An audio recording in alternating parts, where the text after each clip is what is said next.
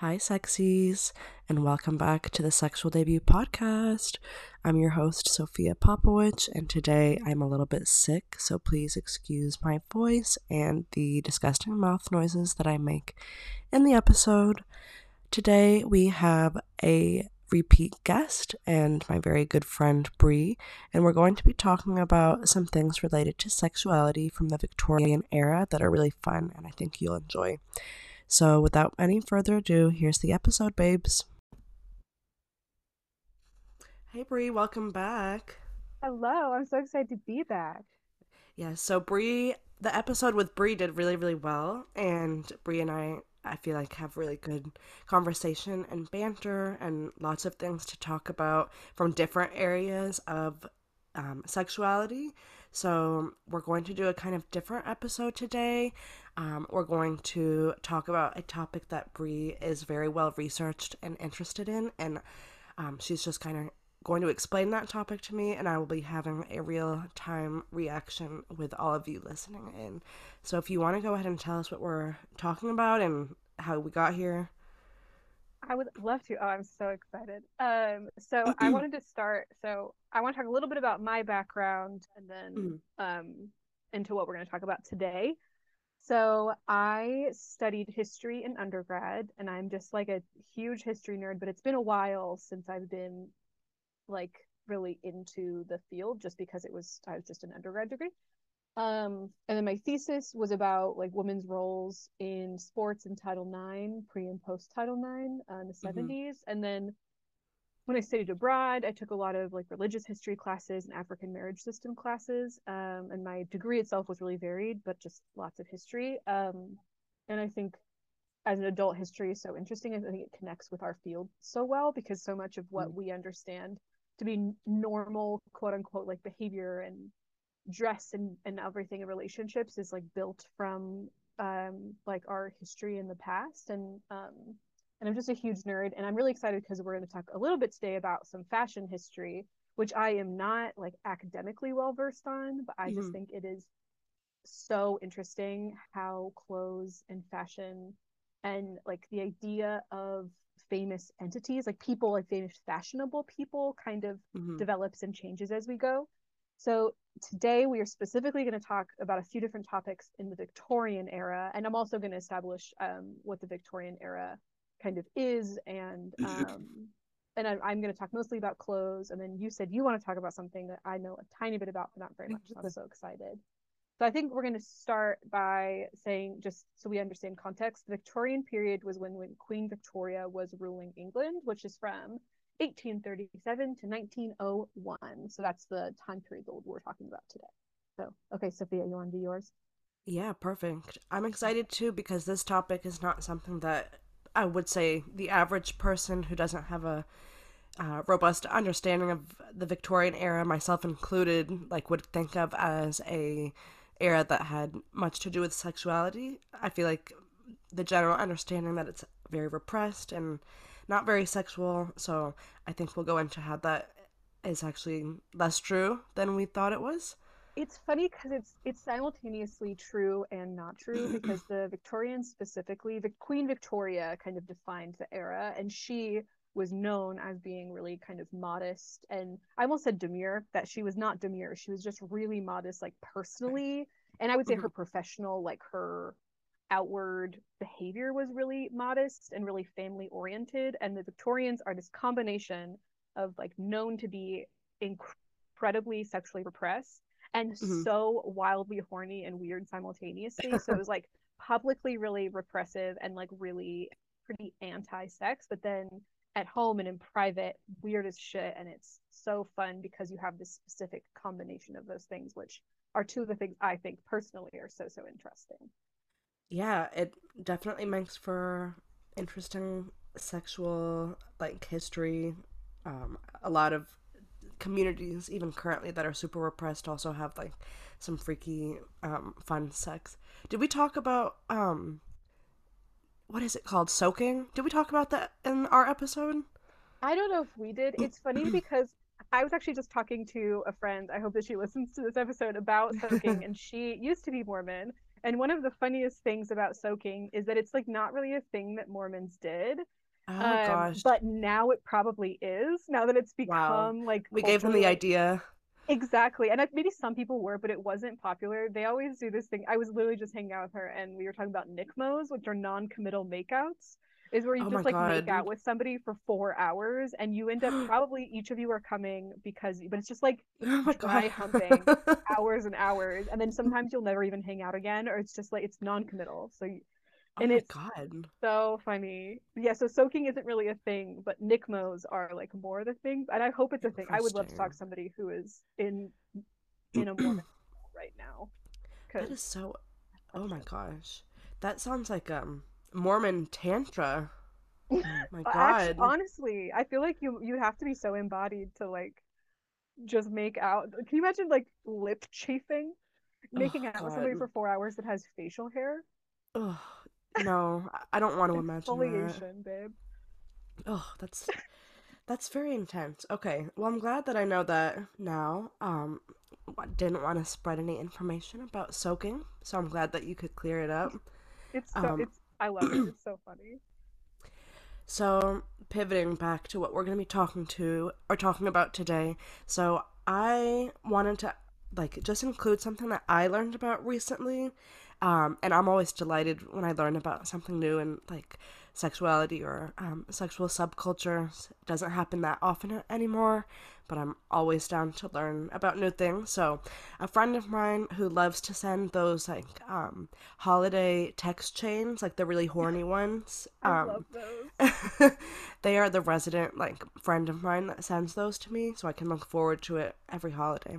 But there was Mhm. something in this one about peppermint pussies, and I was like, that the idea of a peppermint on a pussy doesn't sound great to me. Like just knowing what I know about using Dr. Bronner's like the peppermint kind and getting it in that area.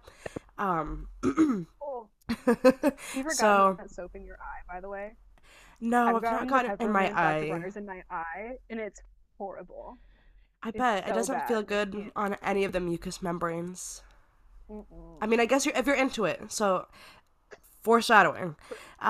So my friend replied and said, "It gives me figging vibes, don't you think?" And I was like, what is figging? I've actually never heard of that. I had to look it up, of course, and was really delighted to learn that figging is a practice in BDSM where you place a peeled ginger root into the anus or the vagina. It's more popularly in the anus, and in the little Urban Dictionary definition, it did reference that it started during the Victorian era.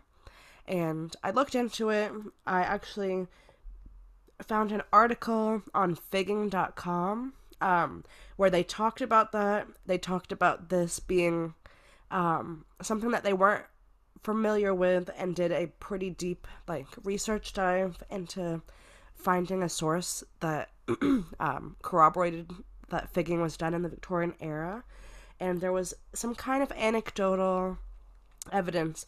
So we're not entirely sure, it's not well documented, but it may well have been something that started in the Victorian era because they were watching some of the things that were happening to horses that were being sold at the time. And that is a technique that used to be done that started apparently in the medieval era, called gingering or feeging, spelled Vegan? Fea, feeging, Feague. Um, Oh. so that started the medieval times, and it was And done by horse salesmen. yeah, because it's made to make them look like lively, like make them look Yes. more like they if they do it. My understanding is they would do it to horses that were kind of sick to Yeah, make or them old. or old to make them look a little bit more spry, have some more spring in their step. Yes, it's terrible. But that's what the hypothesis where that came from, maybe in the Victorian era, is because they were using Mhm. things like crops and things that would be used in equestrian kind of spaces, and they got Oh, so they were inspired. already using crops for BDSM or like Uh-huh. kink related stuff, and they're like, oh, well, we Yes. use this. This is a horse tool. Why don't we use other horse tools? Yes. Oh, that's fascinating. Yeah, so I thought that was very interesting. And obviously, what happens here is that the peeled ginger root is creates a very intense burning sensation. I also read some pretty fun historical fan fiction about this. But that is a topic that I wanted to share with everyone else because Fan I hadn't fiction heard of it. is, well, maybe we'll have to talk about fan fiction sometimes. It's not a topic I actually know that Please. much about, but it's fascinating. Yeah, but you know a lot about like romance novels and Yeah, smart. which I'm going to talk a little bit about in that section. So Perfect. excited. I'm so excited. So yeah, that's figging. And I'll think about maybe doing some kind of segment like this in upcoming shows if you all like it. Let me know. I'll pick like a time period and then you'll get a little like snippet from that. That'd be fun. I would like that. Yeah, we That's could so trade off. fun. Oh man, I did not even think about the connection with figging if they were already, because crops were like interesting to think about how why they started using crops and then the things they connected, like that Hmm. chain of events is fascinating. Yeah, apparently also called gingering for horses, not for people. Cool, cool, cool. That figging And is they such a also good apparently, name. I know, they apparently Branding. used eels before they used ginger for Oh no, horses. I heard about that too. Yeah. Ugh. I'm Uh, curious with I'll have to find somebody who's done figging IRL and see what the aftercare looks like for figging. Like I'm curious if you need what how you would, you just need to probably cleanse really well with the burning after. I'm just curious what that looks yeah, like.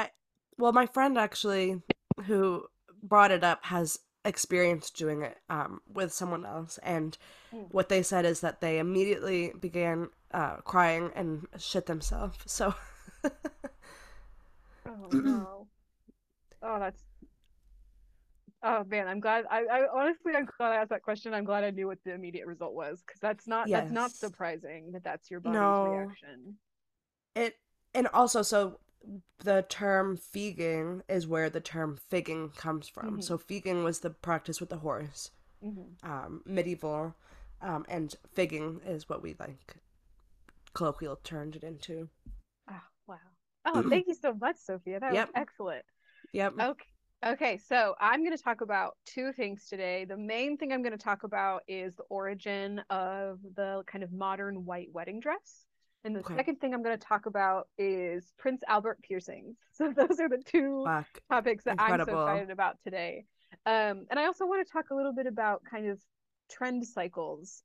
Hmm. And I think you should post on the on your Instagram page the picture of her Hmm. wedding dress later because Okay, I think it'll be helpful if people look and they'll have an easy place to look. yes, I I can wish you could describe it post a too. picture. Yeah, yeah, yeah. So first thing I want to talk about is like fashion history. So thinking about where clothing comes from and trend cycles and who are influences in. I was thinking a lot about this and I thought about The Devil Wears Prada in that whole Oh, my cerulean favorite scene movie. where it's like this person did this and then cerulean whatever, I can't say it right, but the curators of fashion and who creates the legacy of like color and texture and design. And the Devil Wears Prada is such a good kind of pop culture reference to that. Oh, Um, yes. and I want to think about kind of who is the public face of clothes, especially before social media.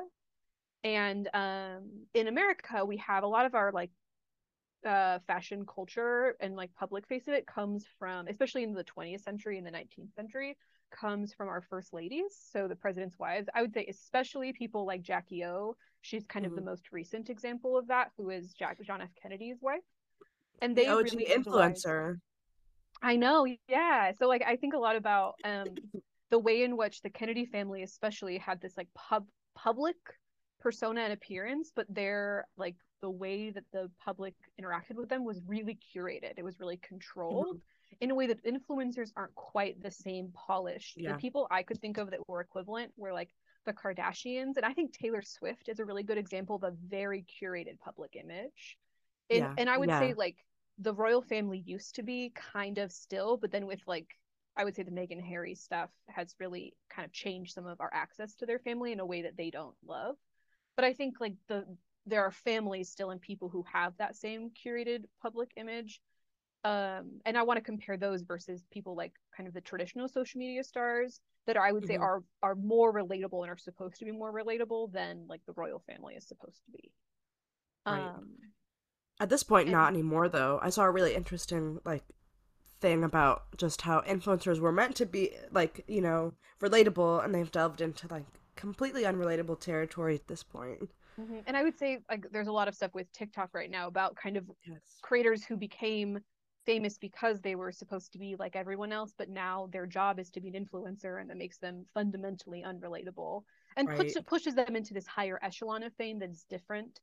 And I just want to compare. I Yeah. think Victoria and the royal Queen Victoria and Prince Albert specifically really utilized the camera and gave Hmm. people access into the British royal family, their day to day, like their actual physical image, in a way that other royal families hadn't been able to and hadn't done before. So Hmm. she was really popular for a lot of reasons, but especially because people got to actually see, because with paintings there is still a control over that image with editing, and like there's different art periods that changed how realistic art was, which is a separate conversation. Like some art movements were really focused on realism, but a lot of them were not. They're kind of focused on this like dreaminess of what the royal family represents versus what the royal family actually looks like, which are different things. So like Queen Victoria and Prince Charles really utilized photography, and so you have access to them in a way you didn't. Hmm. And then I actually wanted to go back and remind. So the Victorian period is that period between 1837 and 1901, and the periods in British history are really defined by the monarch that was ruling at the time. And Gotcha. so, and I was thinking about this also with uh like different, like the most popular in like the romance genre, because I really love romance books, is often the Hmm. Regency period. And the Regency period, I wrote this down, was technically between 1811 and 1820, but really colloquially considered 1795 to 1837, so like butting up right into Queen Victoria's rule.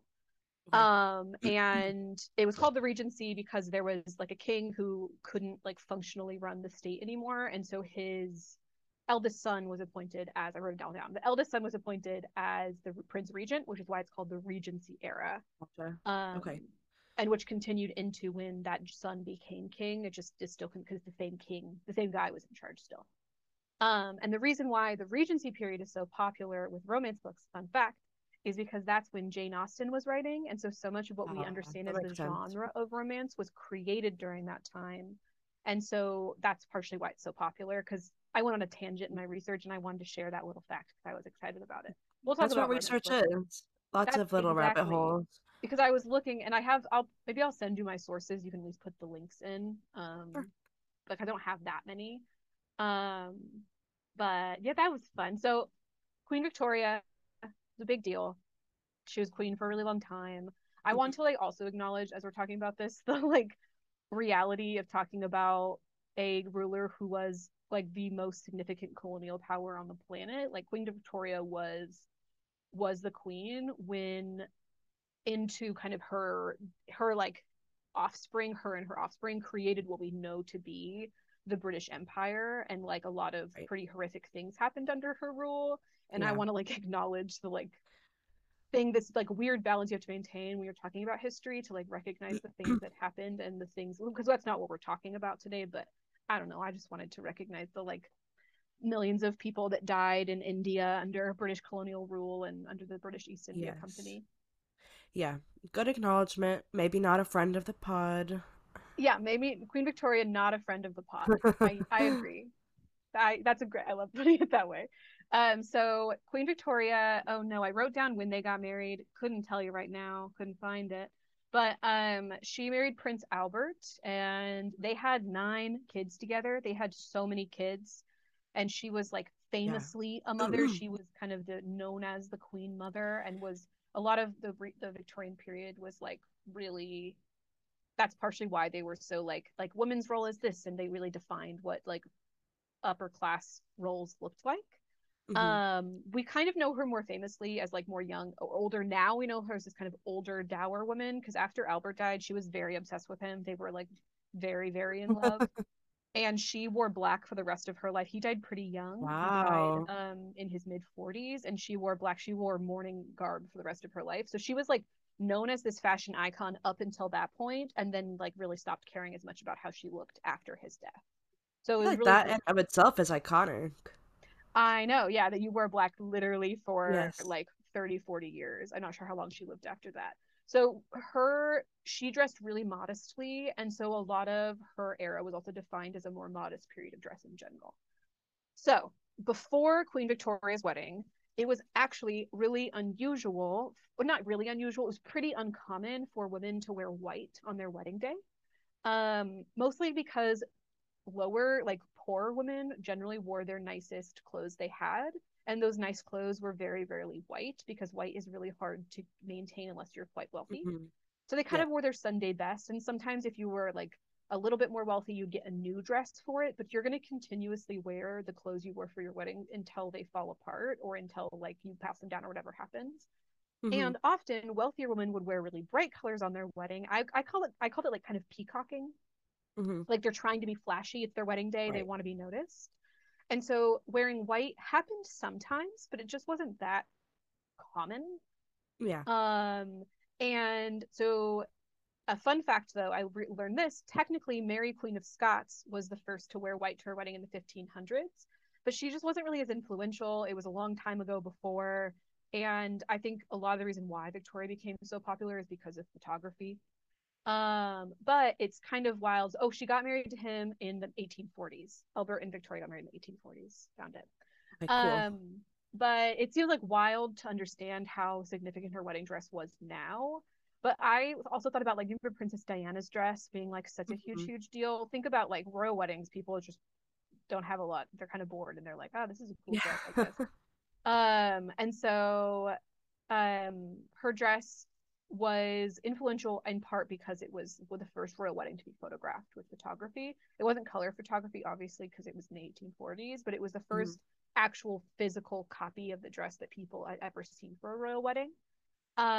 It was like white and poofy and lacy. The kind of lace that was on it is this lace, I think it's from Devon, and that lace from that region of Devon became like wildly popular, and she like blew up the industry in this area of the country. um in my theory, I think I couldn't find this like substantially, but I'm pretty sure that this is where like her dress is where like the princess style of dress comes in. If you go wedding dress Yeah, shopping, yeah, like yeah. cut, and it has like it's that like V that goes down on the waist, and the poofy waist is that's that Hmm. princess cut. And I'm pretty sure that's where that term comes from in like popular use now. Hmm. Because she was um a princess when she was getting married, right? And then she was a yeah, queen. yeah, I'll double check that. Yes, she was not, I don't think she was married yet, or she was a very young queen. Okay. I know that technically Albert was the prince regent. He was never Okay. known as the king because the king holds a specific kind of power in the British royal Hmm. system. So she actually may have been, no, I think she was, because she became queen in 1837. She became queen pretty young. They Okay. got married in the 1840s, so she was already queen, which is partially why it was such a big deal, right? Like you don't see a lot of actual of like the British nobility getting married when they're um actually royal, like officially king or queen. Hmm. And so, and it's really one of the most interesting things I found about her dress is that it's in just a few decades after their wedding, wearing white was seen as what brides had always done. And it, because it Uh-huh. was like that second generation of brides. So it's women who watched or knew that their mom had worn white or wearing their mother's dress grew up. And then that became standard cultural practice that they believed. Like there was books that came out a few decades after their wedding that were like, brides have done this since time immemorial. Like this is just what brides do. So it's interesting seeing the way that the things that we see about white dresses today, that like purity, virginity, like chastity, this like I think also like cleansing that white is supposed to be, which is also complicated in a lot of ways. So Yeah. much of that was actually put onto her after. So it wasn't the reason why she wore it necessarily, but it became this like cult idea of like, why did she wear this color? Oh, because she was a virgin and virginity, purity, whatever. And Right. it's interesting the way that that was placed onto her. And then it just became kind of the snowball. Within a few decades, it was like brides wear white because they're virgins, you nasty whore. Like it pretty quickly became this like cultural expectation, and then that was kind of passed on into the US from there and kind of propagated throughout the world. It's super interesting how enduring an image like that can be because it Mm-hmm. was so, photography and sharing of media was so slow compared to Yeah, what it is now. And I'm sure following that, there was no such thing as trend cycles back then. But there were. as, There definitely yeah, were. Not the same as we have today, but also, I mean, a lot of the like, I don't know a ton about. I can't maybe give you an not example. seasonally at least. No, not the way that no. More like every 5 to 10 years. Yeah, it's just the trend cycle and how like fast that happens now is really interesting to think about Well, in comparison. I know fashion historians can talk a lot more than I can about like the way in which modern silhouettes are impacted by different historical eras of clothes in Europe. I know like think about things like the Empire waist Mhm. is from oh god, I have to think about my timelines. Empire waist is more like Regency era kind of, and the Empire waist is supposed to be coming from Greek and Roman fashion. And then that influenced fashion in the 70s, which influenced fashion in the thousands, like this like kind of cascading effect of silhouettes, especially with women's clothing. You can follow Yeah. them. I've seen something about how the 60s were very influenced by medieval like kind of Mm-hmm. motifs. It's Mm-hmm. interesting to see how they research, A but lot yeah. of like finish work on clothing and oh god, like velvet and the materials used, and a lot of oh there's like cording and stuff on clothing. All is supposed to come from different areas. It's I fashion history is fascinating to me, and I Yes, it's don't know what. super robust. So much to like I don't know where they even start, but And you can be so specific, like there's people who study mhm. the specific part of the specific era, and it's so cool. So that's most of what I had, and I'm making sure I think that's everything I had about this section. Yeah. um and I think I was especially fascinated by that. I had not seen her dress in a long time. I know I'd seen it before, but how much I could even see like a lot of 80s style dresses that were so similar to that. Yes. That silhouette again, that all the lacy and like the way the waistline looks and stuff, which was so cool. I mean, I feel like even Princess Diana's dress from the 90s had some really reminiscent like elements. Was it originally that kind of cream color, or did that come from aging? I'm pretty sure it was lighter. If you look at pictures of her, it looks a Hmm. lot brighter than that. I think the picture is pretty yellowed. I don't think it was originally that color. Oh, I'm even I looking at could it be now, wrong. and it looks um the bodice like it looks like a lot of corset tops that I've seen really popularly now. I Like can't remember the what that V that goes down off the waist. There's a name for that silhouette, and I can't remember. But totally, like a lot of that, the boning structure, Mhm. it's all connected. Yeah, Um, interesting. yeah. Okay. Do you want to talk about Prince Albert piercing? I've been the most excited for that. So yes. So, first, I wanted to talk a little bit about Prince Albert's role in the royal family because I think it's really fascinating. Mhm. I was trying to look and kind of find a comparison point, and his role reminds me actually a lot of what first ladies do Okay. today in the US. So he was really specifically, I said this earlier, but he was really specifically not given the title of king. Hmm. He was given the title of Prince Regent, and he was given some other titles on top of that. He had some other titles already, of course. Okay. But they really didn't want to give him any titles that would elevate him above Victoria. But also, they Gotcha. really did a decent amount of ruling together because Victoria was this combination of like, she was literally the monarch of a country, but really focused on the idea of gender roles between and spouses, especially. So she played this weird role of being like publicly very much in charge, but really trying to give Albert control domestically in many ways. I would say if you watch The Crown, similarly to what Elizabeth was navigating in like early seasons of The Crown, but differently because it's older. um Seen it. of like trying to figure out that balance of your identity as a wife and really really valuing that kind of traditional and establishing these traditional roles, developing what those roles look like to you as the queen, having all this power but not wielding that in her domestic life. But Prince Albert, when they got married, took on a lot of philan- philanthropic roles and did a lot of like picked a Wow. cause. You know how like every first lady like picks a cause to Yes. be important. He had some of those. I didn't write what any of them were, but that's a lot of what he did.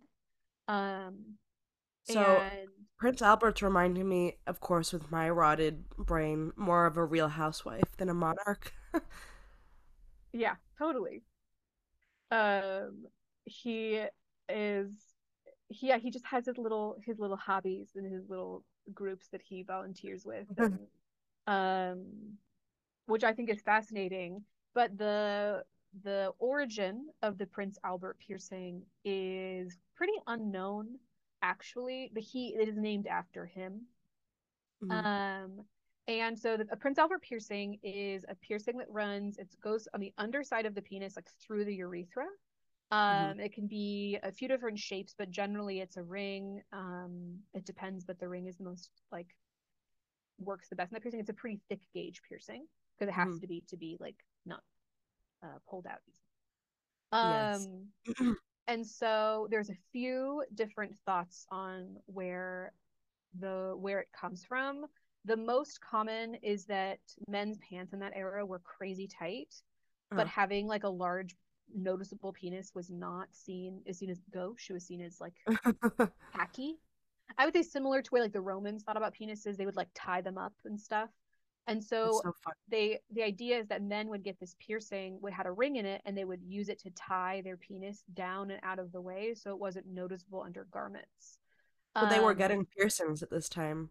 oh yeah, oh yeah.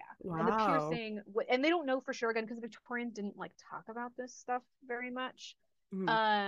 But yeah, so it's tight fitted clothing, like really tight on the crotch. And so they would tie, it's not quite the same as tucking, but I would call it like a similar way in which it sounded like they were kind of tying it on the side or like underneath between their legs. And using that hook or the ring on the penis to tie it back to like their undergarments to keep it out of the way. They're pretty sure Prince Albert had it, and their people seem pretty sure that he got it before he knew Victoria or knew he was getting married to Victoria. It wasn't something he did. He's a little bit older than her. Okay. Um, so and there's like a lot of that's like one of the origin stories. It didn't really wasn't like in the Victorians like just were didn't talk about stuff like this.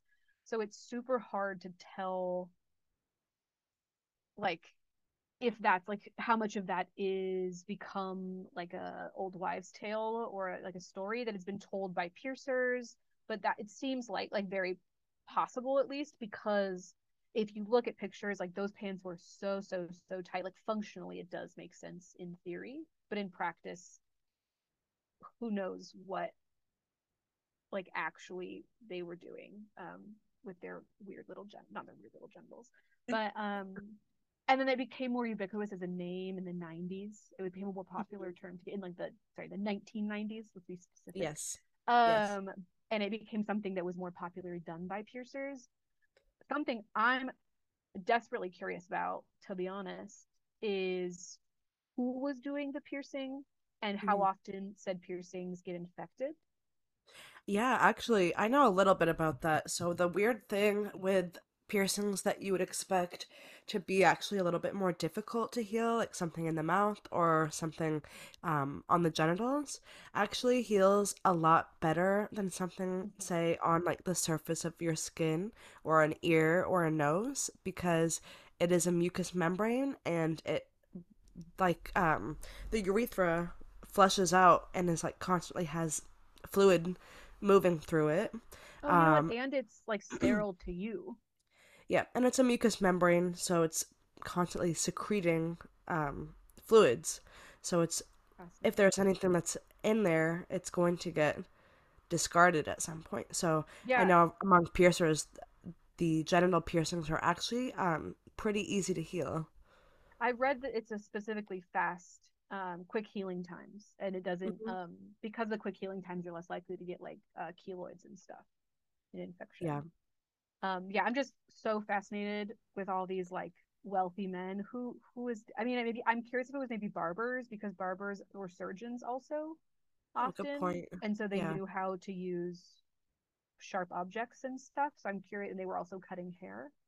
So that was one of my theories, is maybe they had some combo jobs of also doing piercings on rich men to tie their dicks back. Interesting. I'm sure. Maybe even like madams or sex workers of Ooh, the time. maybe. Oh, that's a good point. And especially like if Prince Albert got it before he grew up. I don't know much, but I didn't look up much into his background, but I know he grew up very wealthy and titled, Hmm. and he had like a history before he met and married Victoria. Did you look into any of the significance of Prince Albert piercings in the gay community? Not like in modern. I just looked at the origins of the name. I don't know specifically, but I know that it is significant. I've even seen some like piercers talk about genital piercings being gender affirming in some ways. Yeah, I've heard about that with like labia piercings, like that add weight for like trans men. Hmm. Okay, so full transparency for those listening, I'm cheap and Zoom Premium is $15 a month. So for every episode that I've done, we break around the 40-minute mark because that's when the free Zoom like meetings cut off. So we did a quick little break and got sucked into looking into some articles in the meantime. And just with a cursory Google search about the significance of Prince Albert piercings in like subcultural communities like BDSM and kink and the gay community, I couldn't find much because I only looked at it for a little bit. I did see that Tiger King has a Prince Albert. Um, Of course he does. of course, a little bit The about least surprising fact no, I've heard in my entire life. absolutely Just not. an incredible. And of course, there is some talk about the increased pleasure and different sensation with sexual stimulation with genital piercings. And you were talking about, you wonder who did these kind of piercings back in the Victorian age. But even in modern day, relatively modern day, the reason that these piercings can be seen as coming from like the BDSM community is because those were some of the only people who were comfortable doing it in professional settings. Up Mhm. until that point, people were piercing them themselves or getting people to pierce them, like friends to pierce them for them, which I think is a funny and queer rite of passage. I have quite a few dorm room piercings and I tattoos. can't imagine piercing my own genitals No, though. I can't either. That is so much more brave than I will ever be. Something that I was thinking about in our like minute, our article reading minute, is also that like just laughing at the increased like the three part of like increased pleasure from potentially from genital piercings. Albert and Victoria love each other so much. They had 9 kids. Like those people could not stop fucking. And you know, Hmm. I have some questions for them now because I was laughing about that in Yeah. between. Is it common for people? I know that it was encouraged to have that many kids. Was it common for someone to actually have nine living children? I don't actually, well, that's complicated. I think, I mean, access to wealth makes such a big difference with like how much you're Right. going to be okay through pregnancy. Victoria had access to the most, like the best doctors that they could afford. And also, I mean, to some extent, sometimes you get like quack doctors because that's what people know, you know? Hmm. Um, it wasn't, I mean, I think living through and having, I don't actually, they had 9 kids. I don't know if all of them lived to adulthood. Like we can check Okay. that fact. Okay. I'm not sure if all of them did. But for like wealthier people that have access to good medical care, and like a lot of it just has to do with biology, like her body just could take that and keep doing Right. it. I'm curious the point. Well, maybe I can check later. It doesn't matter now. Like how old she stopped having kids. Uh-huh. That makes a difference too if they started using birth control eventually or something. But having 9 kids, giving birth 9 times, and having them all at least live like through birth is not that wild. Like that's a Okay. lot of kids, it's a lot of pregnancies, but it's not unheard of. I mean, they were saying 9 kids is a lot still for people in that era. I don't think it was shocking or like uh disturbing to people to see. Okay. Interesting. Also, for those listening, full transparency, if my voice is just icky today on the audio, it's because I'm sick and we're recording this the day before it's released because I want to be consistent for you all. And I'm also sick and just got home from traveling last night at about like 12 o'clock. So that is me telling you how much I love you all for listening and being consistent for you all. I didn't realize that you got in that late. I knew that you got in yesterday. I didn't realize it was like you'd barely been home. Yeah, I took a cheaper flight with a layover in Atlanta, so Classic. it was a little bit late too. So I got in around like 10:45, like 11. Gross. Um, I need to get home. And... yeah, that's okay though. Look at us. We're doing it though. Yeah, so this episode was kind of a test run, but we have plans in the future to do more like this because I think that Bree and I can have some very interesting conversations, and I am not brave enough or resourced enough to come on here and do episodes continually by myself. I'm not that interesting, so I have And interesting I want to friends. do, I think we're planning on, I'll do your sexual debut history questions episode, which I'm Yes, so excited for. yes, yes, yes. That'll be fun. Oh, wow. I had so much fun. I actually had a lot of fun. I did like probably in total about maybe 2 hours of like research and writing stuff out the last 2 days, but Hmm. I forget how much I just love doing. I think it's so fascinating and I really enjoy Yeah. doing it. And it wasn't that hard, like especially the difference between this and writing a paper is I'll probably just send you the links to the sources I Hmm. use. But I'm Yeah. not like having to cite everything perfectly, so it's nice and Yeah.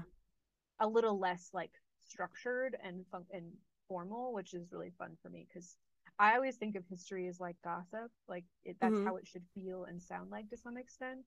Yes. And it's way easier to do that when you're not saying, and that is from page 15 of whatever. Yes, I was gonna say, doing the podcast for me has been fun in the same way because I love research, and sometimes creating a paper or a finished product like that makes it a little bit less fun because you have to be so Mm-hmm. detail oriented. But I found a reignited interest for that through the podcast, and also in one of my last classes with you where I did a presentation on Anna Nicole Smith that went Oh, way over time, yes. and I had to cut it off so early because I was just like telling it like a story, like It was a perfect. gossip kind of sesh. I'm excited because my project for that class was about swimsuits and like Yeah, I thought you publicly. were going to talk about it today. No, that's going to be a different episode, different Okay. time period. Okay, sweet. Different time period. And that's more into the beginning of that story is in like the 1950s, 1910s. Okay. See, that So that'll shows be a how different warped episode. my perspective of history is. It's good to have a historian because Think I about am like not history minded. when people could start showing knees in public. Right. Like Yes. that took a long time. So public swimwear took a long time to order. I would say more of like the bulk of that is coming from the 1910s and on. There's some stuff further back, but it's still not really fully into it's more into like the late 19th century than into the early 19th century. Okay. Heard. Well, that feels like a good place to wrap up. If you have any parting thoughts, you can share them now, or we can get out of here. I think my official line that is everyone go use their public library. That's all I have. Use your public I like library. that It's one. incredible. That's You have to my keep plugging that one. don't follow my Instagram. I don't care. I don't I just knit and do crafts and talk It's shit about true. Freud. I do talk mad shit about Freud. Freud and I are mortal enemies. Maybe we'll have a Freud shit talking The episode. entire episode is just talking mad shit about Freud. That sounds incredible. Yeah, let's do it. Future podcast. Okay, perfect. That's all I wanted to talk about today. All right, perfect. Well, I will see y'all in the outro, and thanks for coming back on, Bree. Thank you so much. No problem.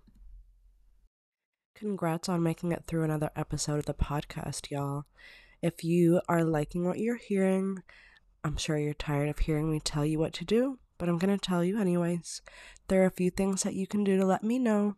You can go on Spotify and leave me a rating. You can go on Apple Podcasts and leave me a rating and a review. If you leave me a review, I'll read it on the podcast. And if you want to suggest any future episode topics, any guests, tell any stories, or just let me know what you're thinking, you can do so by emailing me at sexualdebutpodcast@gmail.com, or you can DM me at the Instagram, the Sexual Debut Podcast. And if you would like, you can give me a follow over there as well, or drop some comments on a few of the pictures that I have posted. Thanks so much for listening, y'all.